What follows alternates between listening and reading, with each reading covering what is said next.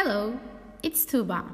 In this podcast, me and my friend Sena, Hi everyone. will be together in the aim of sharing our drama design experience, which was very enjoyable for both of us.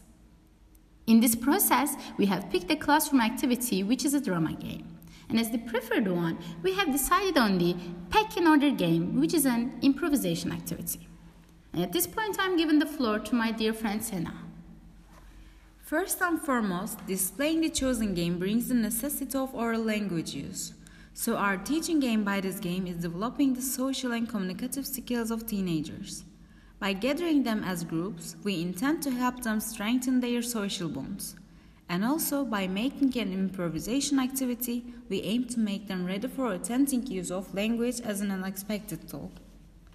Another target is development of cognitive skills by mental gymnastics, which we think the game brings them with itself. And the game that I have mentioned before as Pack in Order is a challenging game by its requirements.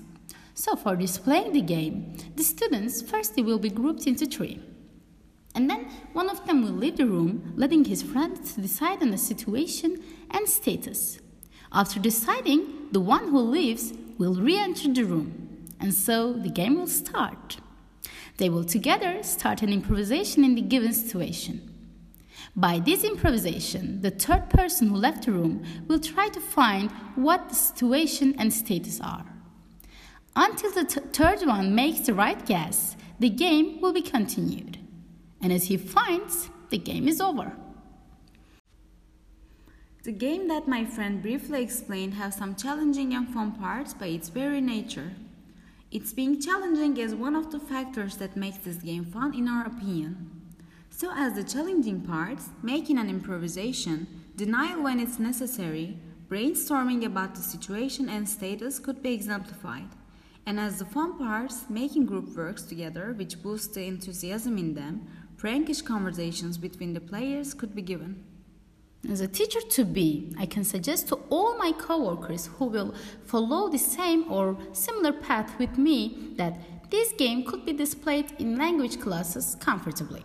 Because in the view of demands and supports of the given game, it is very beneficial to language learning process. It would help my co-workers to enhance their students' social, cognitive and oral skills in the classroom environment. Above all, the place of drama games cannot be underestimated for their valuable contributions to language learning. These games enhance multiple skills which are very significant in the view of learning motivation of learners. Another aspect of these drama games which separates them from the other learning and teaching techniques is that they are far from being tedious for learners. Because of these reasons, these games are mostly preferred by language teachers. And so, friends, in this podcast, we have shared our beliefs and thoughts about using drama games as an educational technique in language classes based on our personal experience. We hope that this podcast would be helpful and a guiding light for you, dear listeners. Thanks for being with us in this shared experience. Thank you, everyone. It was a pleasure.